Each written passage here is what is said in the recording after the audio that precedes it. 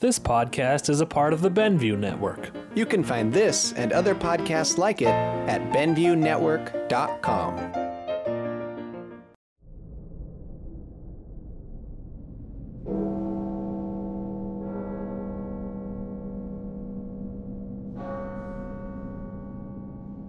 The witching hour is upon us, intrepid listeners.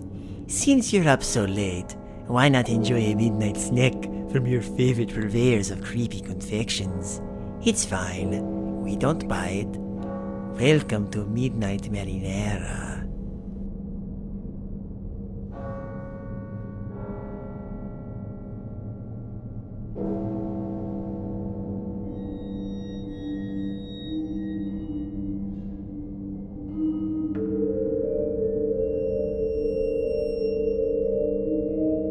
I hope you are all seated comfortably, my friends.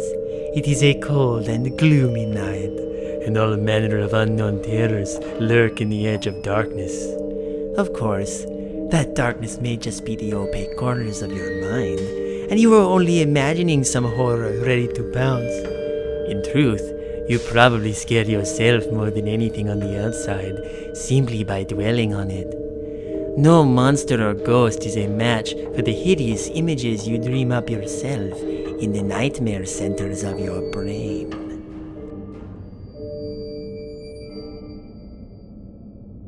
Strange as it may be, tonight's play is all about images, and what one man was able to do with the power of his pen to bring those images to life.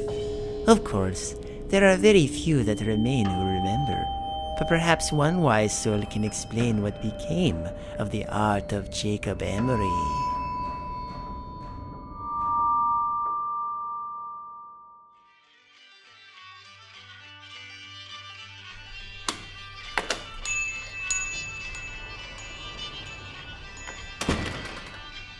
Excuse me, sir? Hey, listen, I'm sorry to bother you, but I've been told you're the person to talk to about ghost stories. Ghost stories? Yeah, about this town. Nah, we don't have anything like that around here.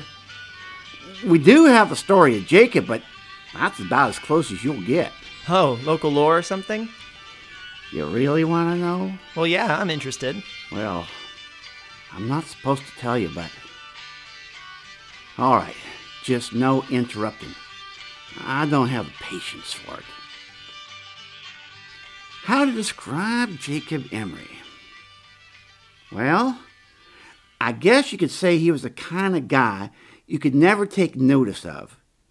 This isn't to say he was a bad kid, in any sense. Many people in this town thought he was the most reliable person for an odd job in the state. But he never really excelled at anything. He was living proof behind the statement, Jack of all trades and ace of none. Most of this was due to his own lack of will. He dabbled in damn near everything this town could offer him. Automobiles, radio operations, store management, what have you.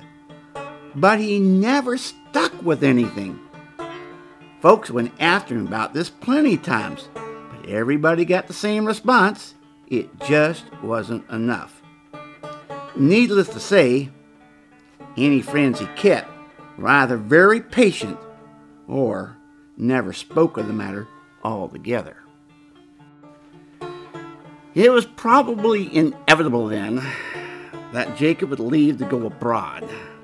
I don't remember when he went or where, but I think Gertrude down the street knew before she passed on.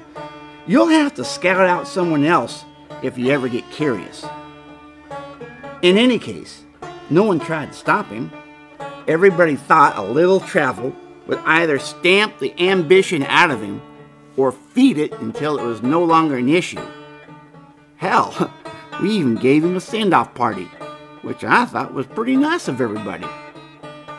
So, anyway, he was gone for 6-7 years. I can't really remember.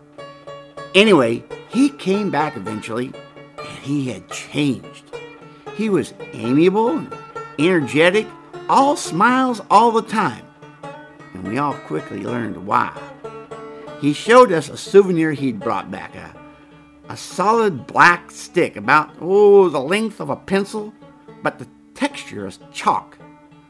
We all wondered why on earth would such a simple thing prompt such a spring in his step, until he gave us a demonstration. He took a piece of paper, and with this stick, God, there's got to be a better word for it. Anyway, with this stick, he drew a crude circle. It dropped and rested on the border of the paper like a stone. It didn't leave the paper, but it acted on it, sort of like an old movie projector on a screen. Now, I know how crazy that sounds, and if you feel like playing skeptic, then you can leave an old man to his craziness. But I know what I saw, even if everyone's been hushing it up, and that stone he drew dropped. Jake even passed around the paper, and as it was being passed, it rolled around as the paper got tilted. None of us had any words for it. Hell, what was there to say? But he continued drawing, demonstration after demonstration for us. Stick figures in various pageants and plays, doing everything from fighting each other to making perfect human pyramids. And we all thought it was incredible. That was all the go-ahead he needed. He announced that he had planned to put on shows to pay for food and rent, where he would draw anything the crowd wanted. That we talked about for some length. But he convinced us that it would be safe, his drawings ethical, the practice lucrative and unique, and the attention would not go anywhere outside of town. Poor Jacob. If I had not been so swept up in the moment, I might have read the signs right then and there and saved the sorry son of a bitch by snapping that terrible stick in half. But I was younger, we all were. We saw no problem with encouraging him. Now, he didn't have any big radio or television connections, mind you, and the internet wouldn't come along for a while yet. So he did what all people on a shoestring budget would do. He advertised his show with flyers. Flyers might not mean anything to you city folk, but in a small town, they gain a fair glance over from time to time. What's more, his flyers stuck out by having those little figures jump up and down and whatnot to get people's attention. And his first show must have gotten nearly, 60 people, maybe more. And his shows were fantastic. Someone would shout out a scene from a play or a comedy sketch. Jake's hand would fly over a white wall like a bird. He'd been holding back when he made that stone, that's for damn sure. His illustrations were spot on, and he could make an incredible human figure in minutes. Come to think of it, I don't remember any of the scenes taking more than 10 minutes to make. They were all really well done scenes too. Not only could you see a knight charge a castle, but Jake could draw the castle's interior as well, like a wedding cake split down the middle, so you could see the knight scale the walls, fight his way to the dungeon, rescue the princess, and jump off the parapets and onto his getaway horse, all in complete silence. Not realistic, no, but that was part of the appeal. None of us went in there expecting something real.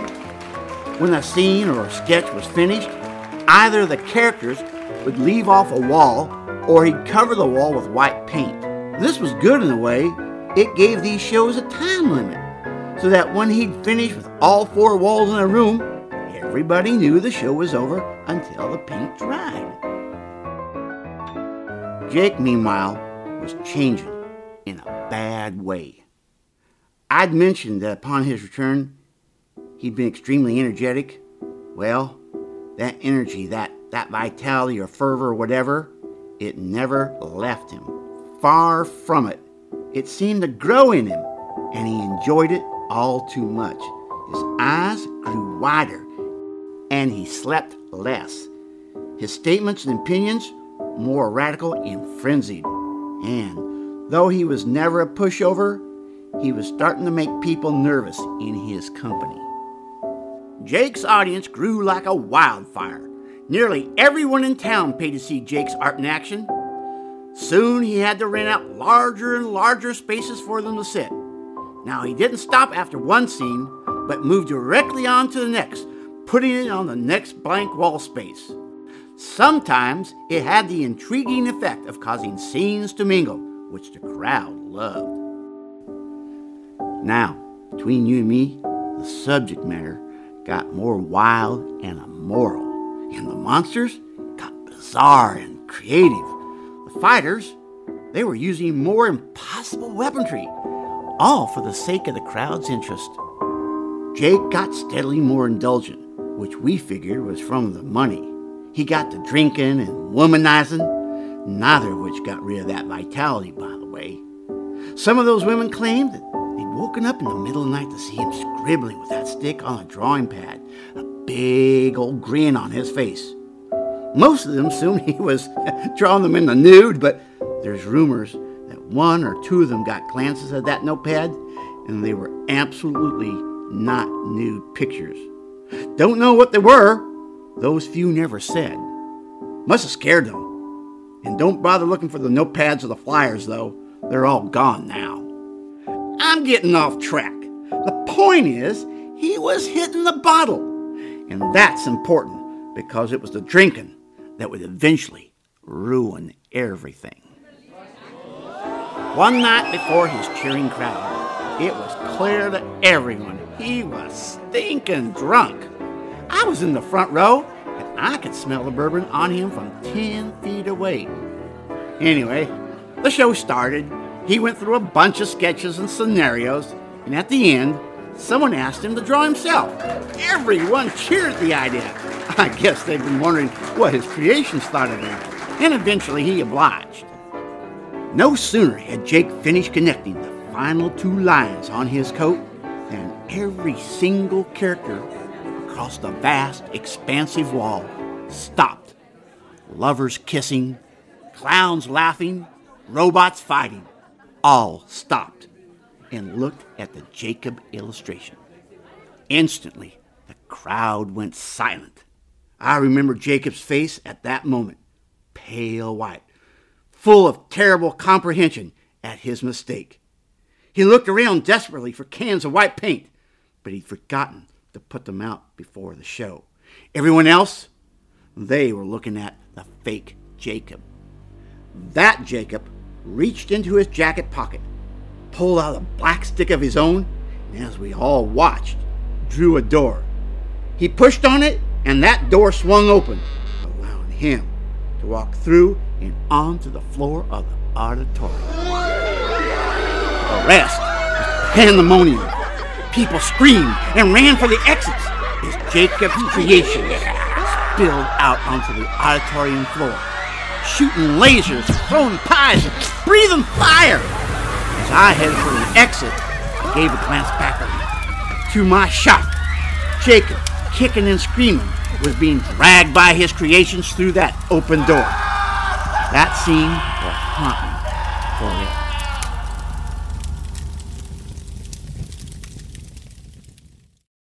I have no idea how many characters escaped or what happened to Jake, but I do know the auditorium burned down. Fire departments from all over the county rushed in, along with the police. And then, the G-men turned up and hushed everything up. They took everything relating to Jake and his art and swore everyone to secrecy or face the consequences. The official report blamed the fire on faulty wiring, but I know it ain't so. And we all eventually went back to our lives. In hindsight, I think Jake hadn't been creating illustrations after all. Illustrations don't move, much less act or attack. They're just images, shadows made to look like real things. No, Jacob had been making life, actual thinking creatures in some alternate dimension, using a power that was never meant to fall into mortal hands. The government, of course, did a damn good job of silencing everyone, but proof remains. The auditorium's rooms are still there, but I hear they're going to build one of them big mega stores, which of course will wipe out any remaining evidence. And just so you know, not long after the fire, I went back there. Just one time, mind you. And there, amid the rubble and the ash, I saw something squirming. I looked closer, and it looked like Jacob's hand as drawn on the wall that dreadful night. It writhed and it flailed as if it were still burning in the flames. Anyway, I don't know how many of Jake's creations escaped or how many the government agents found and caught. But I will say this. Those tall grass meadows out on the outskirts of town, I wouldn't go out there. So, then, those white shapes I saw on the edge Like I said, this town doesn't have ghost stories.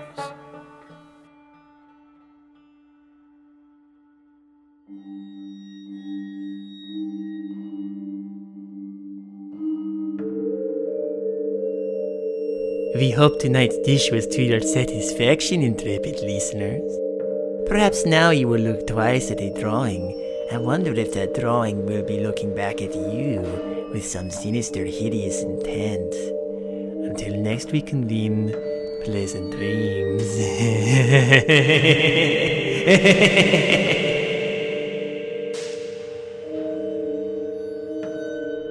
Midnight Marinara is a bi-monthly podcast written, produced, directed, and mixed by David King. This episode featured the voice talent of UFO Bob. The art of Jacob Emery is based on the original pasta credited to Peter Devine. You can read the original at creepypasta.com. Want to suggest a creepypasta for us to look at? Interested in contributing to the show? Feel free to leave a comment or email us at midnightmarinara@gmail.com. Remember, keep watching the skies, because you know they're watching back. Thanks for listening.